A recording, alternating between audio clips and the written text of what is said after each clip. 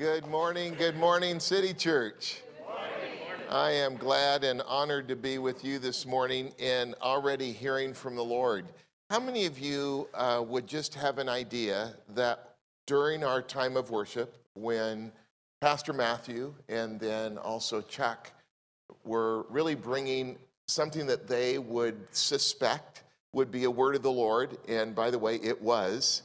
How many of you just sense, you know what, the Lord was speaking to me through that time? Anyone, raise your hand if you sense that too. And well, I did too. In fact, I'll tell you what, Matthew doesn't know what I'm speaking on. God bless him. He has me here anyway. And I was thinking, it's exactly what we're going to be talking about this morning. We're going to be talking out of Genesis 32. If you have your Bible, you can open it there to Genesis 32. And it's a section, actually, I shared with Benita probably late last year. I don't think I've ever preached from Genesis 32, at least this section. And it's a section where there is a man who maybe didn't know it, but the hand of the Lord had been on him. In fact, if you follow the bloodline that led to Christ, he was in that bloodline. But this guy was known as a con man. But his life was about to change in one incident that he had in his life being intersected by God. The interesting part, if you were to look at when his life was intersected, is he would say he was at the end of his road. He had tried everything he knew to do to bring peace where he had caused a ripping and discord and hatred and left behind a rubble. And now he's returning to the land of his fathers, and his brother, who last he saw, basically said to him, I'm going to kill you. And now his brother's coming towards him with 400 men, and here Jacob's own servants come to him and said, by the way, your brother's coming. And he's not just walking alone. He's got 400 guys with him. He's after you. And after Jacob then gives everything that he has to his brother, in other words, sends it there so that he could possibly live. He knows it's not enough. And he has a time that lasts all night, but culminates in the early dawn in a time of wrestling with the Lord. Now, we're going to read that wrestling. It's really very short, but I don't know how many of you were born and raised Christians. I wasn't. And so I'm humored by certain things the Bible says. Do you ever read a story in the Bible and you know it's the account, but you think, what's that mean? Come on, how have you ever just read across some scripture like that? This is one of those, it's in the middle of him wrestling with God, and God himself asked him a couple questions. First of all, he said, the day is about to break. It's about to be sunup. This wrestling needs to end. And I'm thinking, well, my initial question was, where does God need to go? Was it breakfast time? Huh? Was it time for a coffee? Did he have an appointment with someone else to go wrestle with someone else? And yet we know God is omnipresent. He's everywhere at once. The nice thing is when we all gather here, he's with us. The really super deal is when we all leave and go separate places, he's with you. And yay, he's with me too. Come on, say he's with me. Amen, because he wants to be with you. And so I always think, well, why was God saying what he said? Well, apparently it wasn't for God. Apparently it had something to do with Jacob and his need for the wrestling to come to an end. The second thing that I kind of find humorous right before we read this short section is I'm humored when at the end of the wrestling, the Lord asked remember Jacob, it's he who he'd been wrestling with all night, and he says, what is your name? Now, by the way, do people usually ask your name because they forgot it or they didn't know it? Come on. How many of you would say, yeah, I think that's fairly common? Come on. I asked your name at the break. Do you remember that? What is your name? Greg, all right, because I forgot it a second time, all right? Anyway, I didn't ask it to see if Greg still remembered. Come on. But maybe, and by the way, I'm not putting down anyone that would have memory problems, but maybe this isn't an issue of a memory problem. Maybe it's an issue of identity. Come on. Maybe he wanted to know if Jacob knew who he was. So read it with me with a couple things in mind and kind of going into the wrestling. But hey, don't let this slide by on being somebody else's story with God. Come on.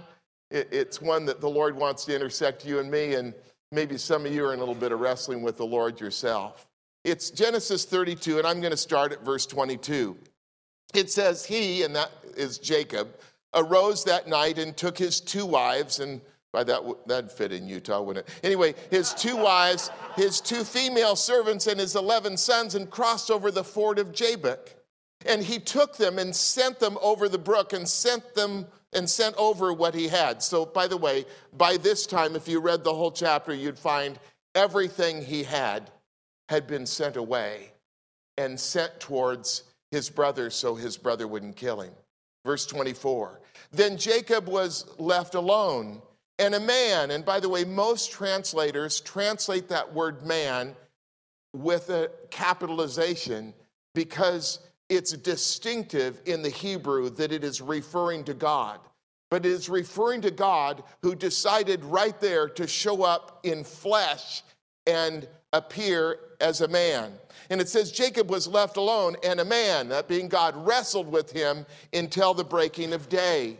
And it goes on in verse 25 and says, now when he saw, that being God, that he, God, did not prevail against him, Jacob. By the way, can you imagine wrestling with God and you're winning? That's what it was saying. And by the way, in this case, it's not good. And I want to say this. You have a will. You have an ability to choose. And you can wrestle with God. And some of you have been under the misconception that God will win. And I want to say to you, it's your choice whether you let him win or not. Because they'd wrestled all night and God did not prevail. Do you hear me? It goes on to say this. So he, that being God, touched the socket of his, that's Jacob's hip, and the socket of Jacob's hip was out of joint as he wrestled with him. By the way, do a little Jewish history. You're going to find to this day, Jews, when they celebrate different celebrations and they have lamb, which is famous for them, a shank of lamb, they won't eat the hip portion out of honor of Jacob. Of course, I was doing all kinds of research to attempt to appear brilliant before you because I'm representing Matthew, and now you know we're relatives, and it puts all the more heat on him. But I was thinking, all right, what is it with God touching his hip? Come on, how have you kind of wondered? Please, do you half wonder? Yeah. 3, come on, 4, no? Okay, I wondered, why touch his hip? I couldn't find a single commentary to tell me why God touched his hip. But I have an idea. How many of you want to hear my idea? Huh? It's not something you'll base your life on or your theology on. It's just Rob's idea after knowing the Lord as long as I have. And that is, if you study the life of Jacob, he spent his life running from God. And God touched him nearing the end of his wrestling in the place where he used his energy to run away from God. Now, how many of you, by the way, this is risky, but it will always end beneficial. How many of you would say with me, God, I have an area that maybe no one else knows about, but I have a way that I run from you. And I am asking you to come and touch my area that I have used to run from you and make it weak. How many of you would say, I agree with that? Well, there's over half of you. By the way, I'm not raising my hand just to prime the pump. I'm saying, Lord, come and touch me. Don't pass me by. Lord, in areas, because we all have areas. I don't know that you would have an area that you would say you're running from God now, which most of us might, but I'm referring to the way that you run, that it would become weakened by a touch of the Lord. Amen? And I'm not preaching on that, but get something out of it with me. Verse 26, he said, that being God, let me go, for the day breaks. And he said, this is Jacob, I will not let you go unless you bless me. So there's the question that I have, and that is, why is the Lord saying, let me go? And could it be, and I'm not going to preach on this, but could it be that there needs to come a place in your life where your wrestling will be, if you don't let the Lord win, you will bring ruin in an unimaginable way. And the Lord is saying, stop it. It has to end. And it needs to end today. And you can choose that. God will not make that choice for you. He gave you the ability to choose. And we then make that choice. Amen? And then I won't let you go unless you bless me. And he said to him, what is your name? That's again the part I enjoyed. What is your name? Who are you? Did Greg, forget his name? No.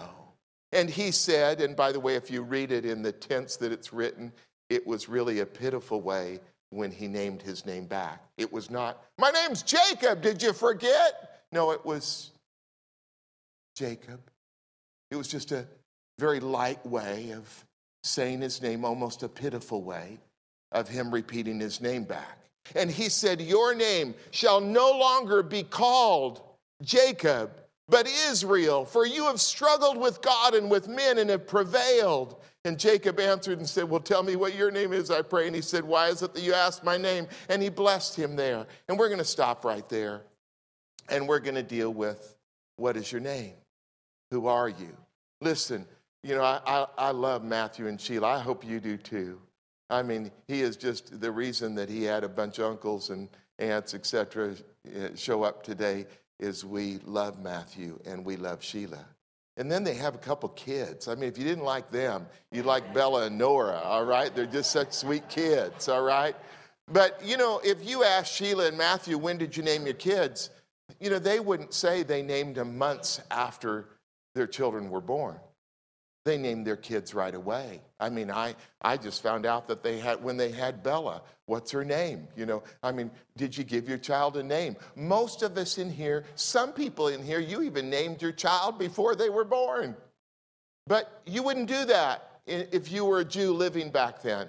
Sometimes they would name that child beforehand if the Lord appeared to them and called them into something and they knew the purpose of that child, what that child was to be about. But most of the time that child was watched. And they would name that child after a characteristic. So by the way, anyone here remember Jacob's brother? What was his name? Esau. Do you know what Esau means? It means hairy. I mean, this boy was so hairy that one of the ways that Jacob fooled his father into the blessing was super gluing some goat hair to his neck. And his dad said, come here close, I want to see if you got the hair of your brother. Oh yeah, you must be Esau. You know, because how hairy he was. Can you imagine all of his life? Esau, what's he called? Hairy. But we're not talking like if your name is Harry, Harry, we're talking about Harry, like I don't have it, all right? Hairy. I mean, you know, Harry, pass the potatoes, but don't lean over them. All right? Who are you? I'm Harry. I'm Harry. That's what I'm known for. It's what I've been called all my life, Harry. You know, what is Jacob's name? What does it mean? What did his parents call him his entire life? What characteristics did they note in him that somehow God was changing at this time?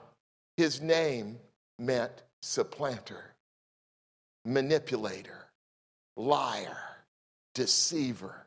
Can you imagine every time? Now, by the way, I have brothers and sisters here, and I'm reluctant to tell you some of our family stories, though it would not make them look bad. Because quite frankly, I don't remember any of them ever calling me something bad. But my mother, who had been married to my father and probably because of that became the cussing woman that she became, could call me when she was irritated or frustrated in life, could call me about every name in the book. Come on. And because we have a lot of youth here, I won't tell you all the names that she called me, all right? But she would be, is it okay, parents? I just say a little bit. Come on, egg me on a little bit. This is Buena Park, all right? But she'd be mad and she'd be damning things. Do you know what that means without me saying it? Okay? And she'd be calling God's name into it, God, damn you, Robert, all right, and then I get saved and I figure out, hey, he doesn't want to damn me. He wants to bless me. In fact, the Bible says, behold, I have given commandment to bless, and I'll bless and I'll not reverse it. That is the will of God. That is his position with you. So my mother, after I got born again, I hear her say, God, you fill it in, damn you, Robert, all right. And I said, hey, Mama, that's not correct. She said, what are you talking about? He doesn't want to damn me. He wants to bless me. What are you talking about? Well, didn't you hear you were cursing me? I wasn't cursing you. Yes, you said. And I said what she said. We had old cars that Terry tried to keep running for. She'd be out there cursing. I remember 2 different ones. She'd be cussing at it. God, damn, that car, you understand? And I said one day in the driveway, Mama, apparently it's already cursed. You need to bless it. What? She said. I said, well, you're out there damning the car. It doesn't need to be damned further. It appears it's at the end of its rope. How about blessing it? God, bless it. Because I want to tell you something. Sometimes we're raised a certain way. Jacob was. He was called a liar, a deceiver, a supplanter every day of his life. Hey, liar, pass the potatoes. Your brother Harry is trying to reach over here. Get him from him. We don't want him reaching too far with it with his beard. He was a liar. What were you called? What are you needing God to change your name from today? And it's time that it change, that it not cause any further destruction. Do you hear me? So I was looking at 3 things that I would call part of God's plan and his planned encounter with you and me. Because he has encounters. Maybe it's not in the middle of the night for you. Maybe it's in the middle of the day. Maybe it's not outside somewhere. Maybe it's in a building. Maybe it's not a wrestling, but it's a wrestling that you were aware of, that you are being encountered by God. And somewhere in your life, in your relationship between you and the Lord, you need to take that encounter that has become a wrestling match with you and the Lord. Come on. When I think of wrestling, it's not a boxing, it's not taekwondo, it's not Muay Thai. It's wrestling. It's the grabbing a hold of your opponent for what? To help them?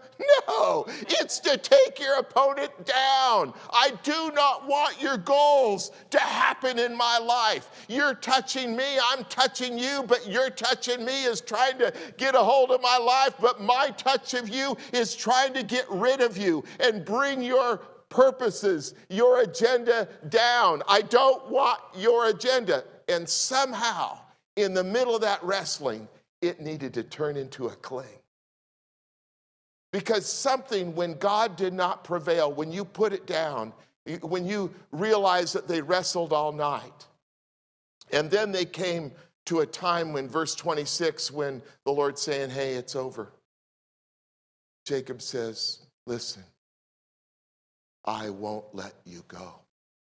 By the way, that won't let you go is not the stand of someone who's now trying to bring the purposes of God away from him.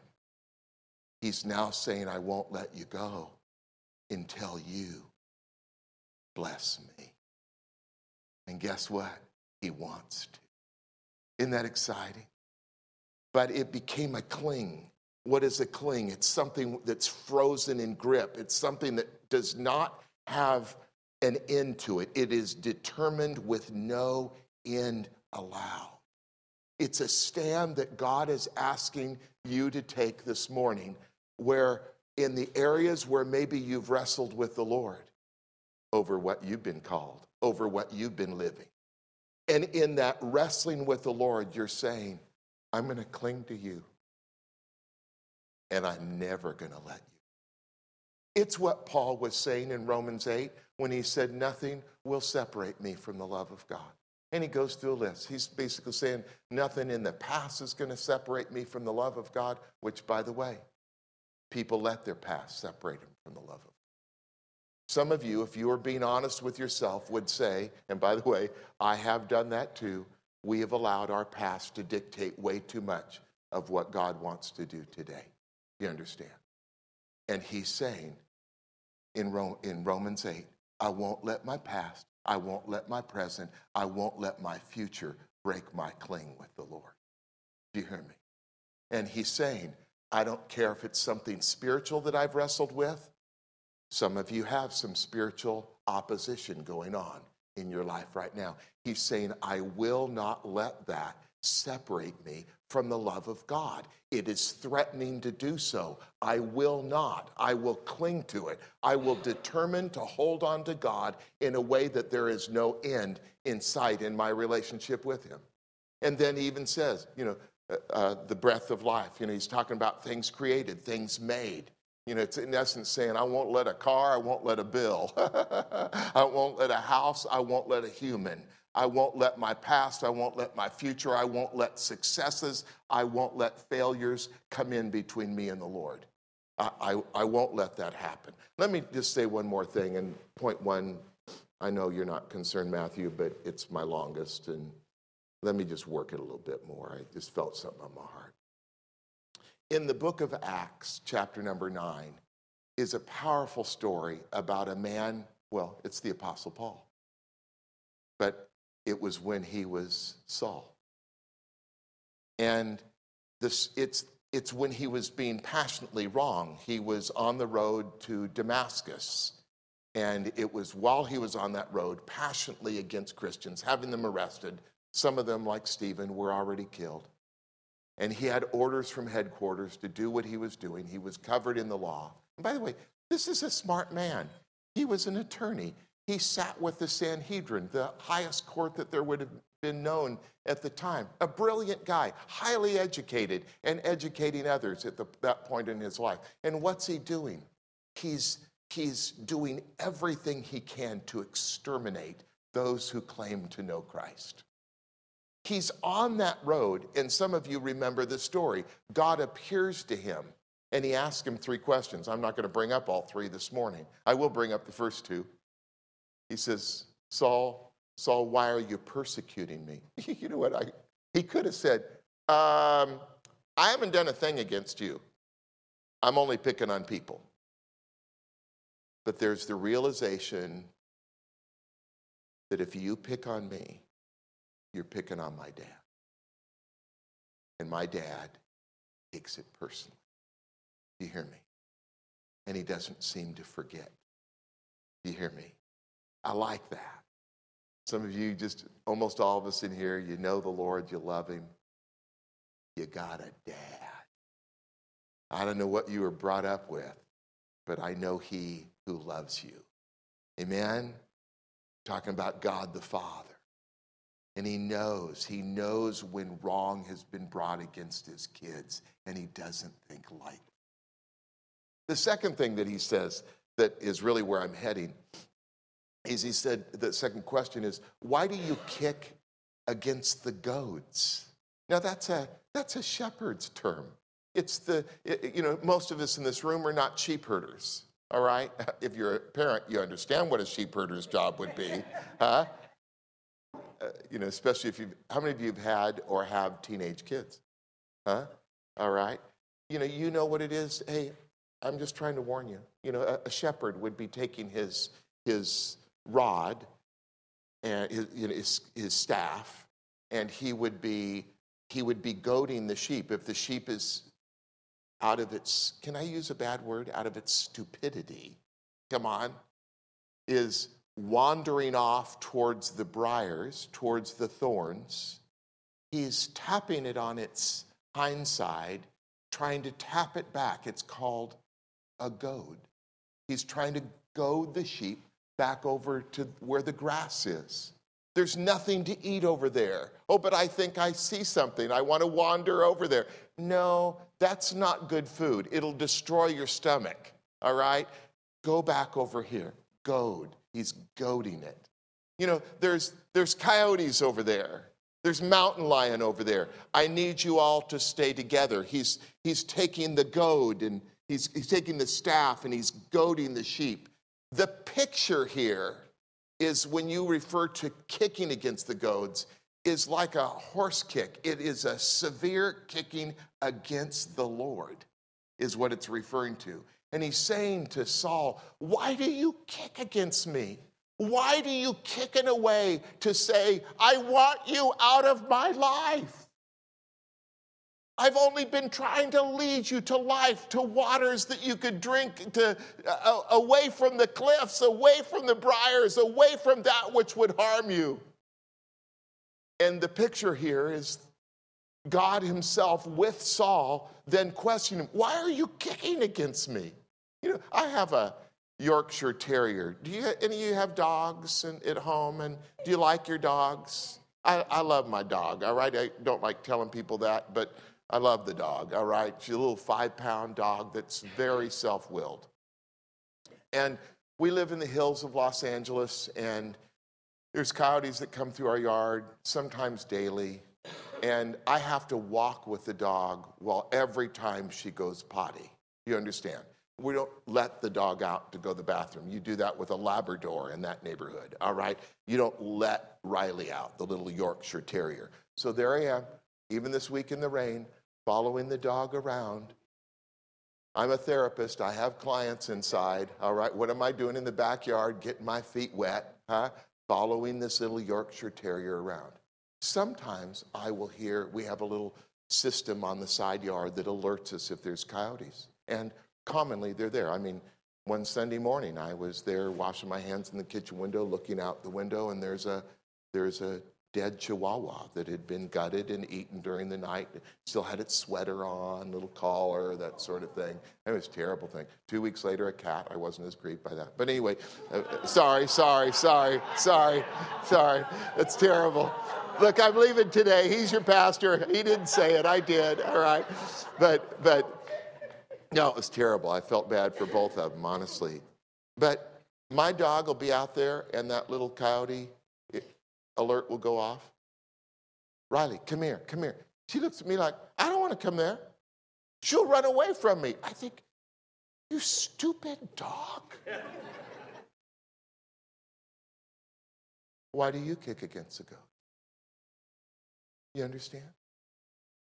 Why do I kick against the goat? It's the time where we settle it today. Lord, I need to spend my will in not kicking against your efforts to bring me life. I will embrace it. Because here's what Jacob was saying. Lord, what's my life all about? I've spent my life manipulating, supplanting, lying. I've spent my life doing it. And this is where it's gotten. My brother hating me, and I have nothing and no one. Why do we kick? No. Breakthrough happens when wrestling becomes a clean. How many of you needed to hear that word? Yeah, a bunch of us. The second issue here that I see is this, I won't let you go until you bless me. It's right in the middle of verse 26. I won't let you go. And it's, God's intending a greater victory in his life, and he's intending a greater victory in your life, by the way. And the precious part about this scripture is it sure didn't turn off God that Jacob had a past. Did you hear me? Who is he? Let's think about his history just for a minute and then apply it to you and me. He was always scheming. That's why he was called a supplanter. He's the guy that would come to the family reunion poor and leave with your money. Do you have relatives like that? Huh? Oh, don't raise your hand. Yeah, thank you. All of my brothers and sisters just raise your hand. No, I'm teasing you. Who is it? Is it me? Anyway. Always planning. Something about Jacob I realized, he would say, if you said, who is your enemy? He'd say, Esau is my enemy. Esau wasn't his enemy. He was his enemy. In fact, he kept moving, trying to get away from his enemies. The problem is, if I use today's language, if I said, you know what, I've got a lot of enemies at City Church. You guys don't like me. I mean, I thought you were friendly, and you really aren't as friendly as I thought, and I'm going to go to another place. Or it would be, where's Chuck? It would be, thank you. It would be Chuck saying, you know what, I've got a bunch of enemies in my neighborhood. I think I'll move out of my neighborhood. The problem is the real one leaves. Not Chuck, I meant. That was a poor illustration, but I can get on a Southwest airline and move, go to Utah. The problem is I go with it. And I get off the plane. I have become sometimes my enemy that needs to be the real one that is dealt with. And stop blaming you for my problem. Some of you have had strains in your marriage because you love to blame your spouse. Huh?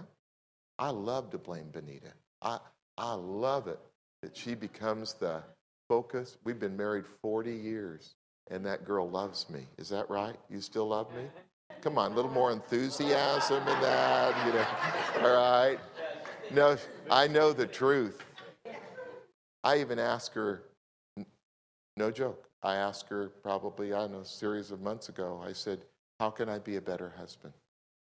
And she said, and I should have kept it on recording because she probably changed her mind about 10 minutes later, but she said, I can't think of a single thing that you could do to improve yourself as a husband or as a person. Can you imagine? Huh? Now, she might have had low blood sugar or something like that. It might have been just because I put a Starbucks right in her hand, all right? But this guy was his mother's favorite.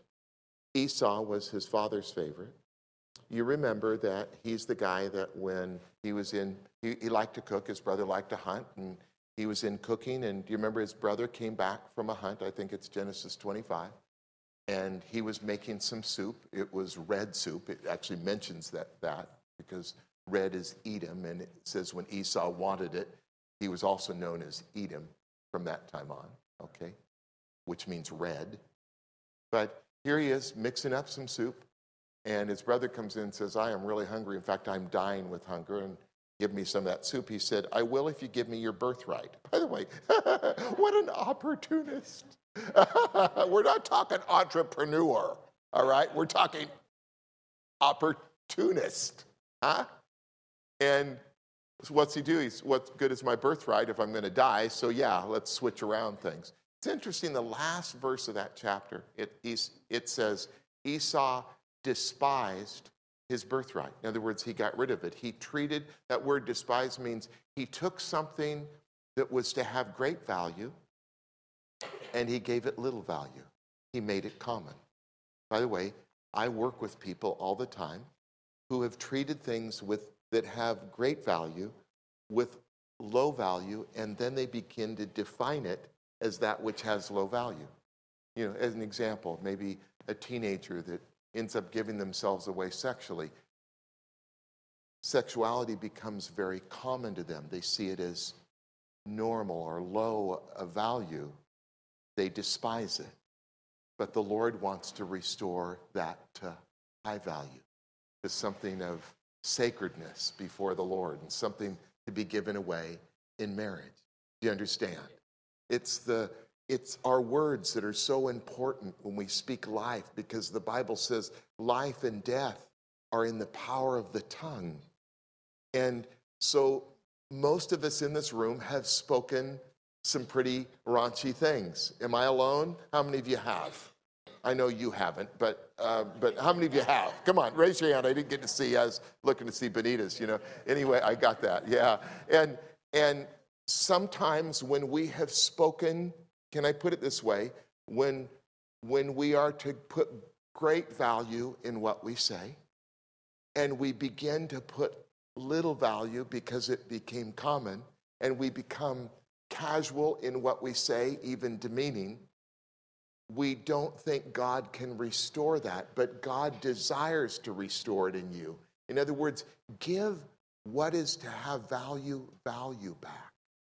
You hear me? Don't despise things in your life of little value when they're to have great value. Let the Lord restore right now the value that needs to be had. So you can see that Esau wouldn't have been real charmed with his brother. Can't you tell? It ends at a time, sometime later, where Rebekah, that would be Jacob and Esau's mother, overhears Dad, Isaac, saying to Esau, hey, by the way, I'm getting old. I don't know when I'm going to die.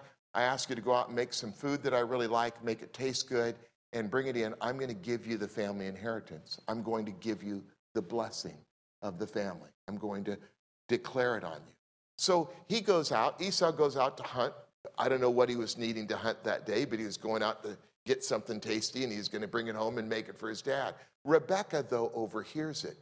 And, you talk about a family of liars. Huh? It ran in the family. I could find it up 3 generations in their family, all the way back to Abraham and Sarah. Oh, she's my sister. Don't kill me. Come on. And it just runs on in the generations until somebody will finally say, enough of this stuff. I'm going to live for Jesus. Come on. I don't want this stuff passed on to another generation of people as it would be.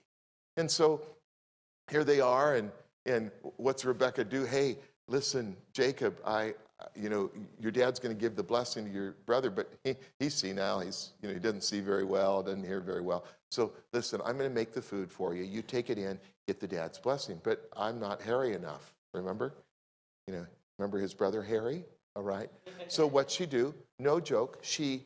I don't know if they already had it killed or what, but she takes some kid of goat hair and, puts it doesn't say super glue in the Bible, that's my version, but somehow they attached hair on his arm and on the smooth part of his neck, and he still didn't quite have it down because he still sounded like Jacob, so she took Esau's stinky robe and put it on him and said, okay, now at least you smell and feel like him, all right, and you're doing what Dad had asked him. So in walks Jacob. Hey, Father, I've brought your food for you that I would receive your blessing.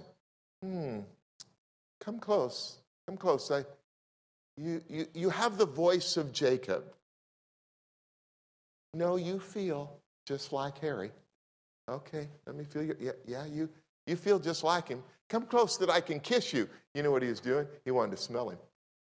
And when it says when he came close for him to kiss him, that his father smelled, that he smelled just like Esau. And then what did he do? He gave Jacob his blessing. By the way, interesting part, if you want to wrestle with something that I'm not going to in front of you, and that is Jacob had been promised the blessing by God at his birth. He didn't need to manipulate. He's going to be blessed anyway. Hey, look, guys, some of you are wrestling with things God wants to do anyway. Stop your scheming. Isn't that right? Stop it. It's just causing loss and causing family division. That's what it was causing in his life. So listen to this. His dad asked him, I hate this scripture that I'm about to refer to. His dad asked him, he said, how'd you get the game so fast? He said, oh, God provided it. Oh, to use God language to cover up for our own sin rather than deal with our life. Huh? So now his brother's against him. And he finally comes to the end of his rope when he's given away all that he has. He knows that God is calling him back to the land of his father. And he's wrestling and he's saying, I've exterminated my efforts. I won't let you go until you bless me. How many of you have put efforts in certain areas of your life and you think, I know that's what the Lord is asking me to do? In other words, I'm done with my efforts in that. I need to let God be in charge. Anyone say that? Yeah. And then just lastly, and here is where the change happens. It's in verse 27. What is your name? Remember, they were named after their character. So what the Lord was saying was not that he forgot Jacob's name. He's saying, who are you? What is your identity? God asked him, and he didn't need his answer. Jacob needed to answer. And it wasn't, I'm who everyone has always said that I am. No, who do I say you? Who is God calling you to be? Who is God saying that you are, rather than answering him with the pitiful things that we answer him? I've had the privilege in my life of being everywhere from ministering to people on the streets to being a brief guest at the White House under George Bush. Because I was an endorsing officer for chaplains in the military, I've had the privilege of probably being on 50, 60, 70 military bases and meeting with every commander but one in those instances. Was honored by a 2-star general from the Pentagon just this last summer at the Washington Hilton. In the last 4 weeks, I've been honored by 2 Army Special Force officers. Received the commander's coin, if you're familiar with that in the military term. But it's not who I am. I'm not the failure of my past. What would you answer to the Lord if he said who you are? Who are you? Oh, I did this wrong. Who are you? You don't understand. For decades, I've done that wrong. Who are you? What is your name? Well, I came from a family of low beginnings. Who are you? I could claim some other thing. Oh, maybe I'm a person that has a certain education. Who are you? Oh, I have a doctor's degree. Who are you? I didn't pass high school. Who are you? Do you know where I live? That's a pretty nice house. Who are you? I drive a BMW. Who are you? Did you see the purse that my wife carries? It's a Gucci. No. You understand what I'm saying? Who are you isn't what you have. Who are you isn't what you don't have. Who are you isn't how you've succeeded. Who are you isn't how you failed. Who are you is defined by God. He alone speaks truth. Stop letting your soul be the home of the parasitical lies of the enemy. Come on. Begin to believe the identity of God. Who are you? And the Lord says, today you are no longer supplanter. Today you are no longer liar. Today you're no longer manipulator. Today you are Israel, Prince of God is what. What does the Bible say about you and me? Your name's not Israel. But Peter says we're a royal priesthood, a holy nation. That's who I am. Did you not know, by the way, Matthew invited a royal priest here? It's true, and I'm addressing royal priests. You hear me? It's the truth. When will you believe it? It's what God and his word says about you. A holy nation. Who are you? Maybe I'm who the Lord says I am. Maybe when he says, you're no longer slaves. You are sons and daughters of the Most High God. Probably seen clearest in Matthew. I'm wrapping it up with this, but probably seen clearest in Luke chapter number 15 when the prodigal son returns home. And what's he want to do? He wants to just have the food that his father provides even for the slaves, and he's going to head to the slave quarters before he can even get the pig smell out of him. He hadn't even showered. his dad ran and fell on his neck.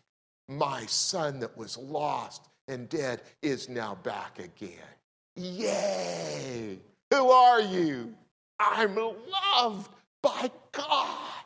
And that means something. He treats me not as a, bastard child. I am his. And I'm full-blown a son or a daughter. I know the difference. I'm referring to you ladies, all right? Come on, I live near Silver Lake, all right? Anyway, I'm a son or a daughter of the Most High God. Amen? Who are you? I know who I am. Let's take a time of prayer right now. Close your Bible if you have it. And Matthew, would you mind coming up here? And don't you love Pastor Matthew? Huh? Yeah. Would you bow your head with me? And it's time to make some decisions. By the way, a joy being with you guys today. I wished I lived closer. Just a fun, enjoyable, genuine men and women that are part of this healthy congregation to be a part of. But bow your heads for just a minute. Would you just letting other people make decisions and you make decisions yourself? Who are you? I'm going to ask you 3 questions. There is nothing in me that's going to have you stand, but I will say you need to live it out. Maybe tell somebody, hey, I'm this. But the first, and because I don't know all of you, nor do I know what's going on in your roughest times of your life. But where are you at with the Lord? Because it's not that the whole world are his sons and daughters. It's people that have made a life change, that in the middle of your wrestling, you gave your life to him. So if the Bible says in Revelations, he's knocking at the door of your heart. Hear his knock. He's not going to force it in. He loves you. God does not dictate. The enemy dictates. God does not make you even when you do anything, even though you'd like to see him as that. He isn't. He respects you. He wants a relationship. You want to invite him into your life today as Lord, and you've never done that. Or you have and you've walked away from him and you want to come back home. Do that in a decision where you're basically saying, I won't let you go until you bless me. That's question 1. If that's you, lift your hand, giving your life to the Lord or coming back to the Lord. Just lift it high. I see that. I see that. So proud of you. So proud of you. And by the way, you have a God in heaven who loves you. And just begin to whisper to him. Tell him right from where your seat is. Just say, I love you, Lord. I love you. Put him in the place of lordship in your life. Well, I asked the other people a couple more questions. How many of you would just say, you know what, Robbie and Pastor Matthew, and before the Lord, you know what, I have allowed my identity to be in failures or successes, but I hear the Lord wanting me to make a decision to change that place where I begin to define things by him. Is that you? Lift your hand. Is that you? Yeah. God grace you. Some of you going through tough stuff, man, and just it's, Lord, I begin to put the cookies of my value of my heart into your basket. Lord, you speak to me. That's who I am. And by the way, I love you so much, you form who I am. And then just last question. How many of you have been in a little bit of a goading? You've kicked against the goads. You've kicked against, God's trying to give you life in certain sections. You love him already, but you've just been resisting. And you know he's speaking to you saying, don't wrestle with me, cling to me. And that's you. Lift your hand. Lift your hand. Yeah, many. And Lord, we lift our lives before you, some of us with our hands right now, and just declare, Lord, we love you. I won't resist you anymore. Come into those places where I have, And Lord, I turn them into a cling before you. I grab a hold of you. Just say, I won't let you go until you bless me, until you bless my family in Jesus' name. Keep your head bowed. Those of you that lifted your hands to make a decision for Christ, say this with me out loud to him. And the rest of you, how about as a good declaration? Say it out loud. Say this with me. Dear Lord Jesus, I love you with all of my heart, all of my thinking, all of my soul, all of my strength. And today I give you my life. I've sinned before you. Wash me clean by the price you paid on the cross for my sin, because you want me. I open my heart up to you. I invite you in to be Lord and Savior of my life and everything I'm about. Be my Lord. And now that you've accepted me and forgiven me, and I'm yours, train me in your ways. In Jesus' name. Yeah. And Lord, I ask your powerful hand on City Church. What a healthy group of people. Bless them. Bless their leadership. Matthew, Sheila, the others that join with them. And Lord, give them great fruitfulness through this Easter season. In Jesus' name. Amen. I love you all. Good to see you. Here with me. Thank you.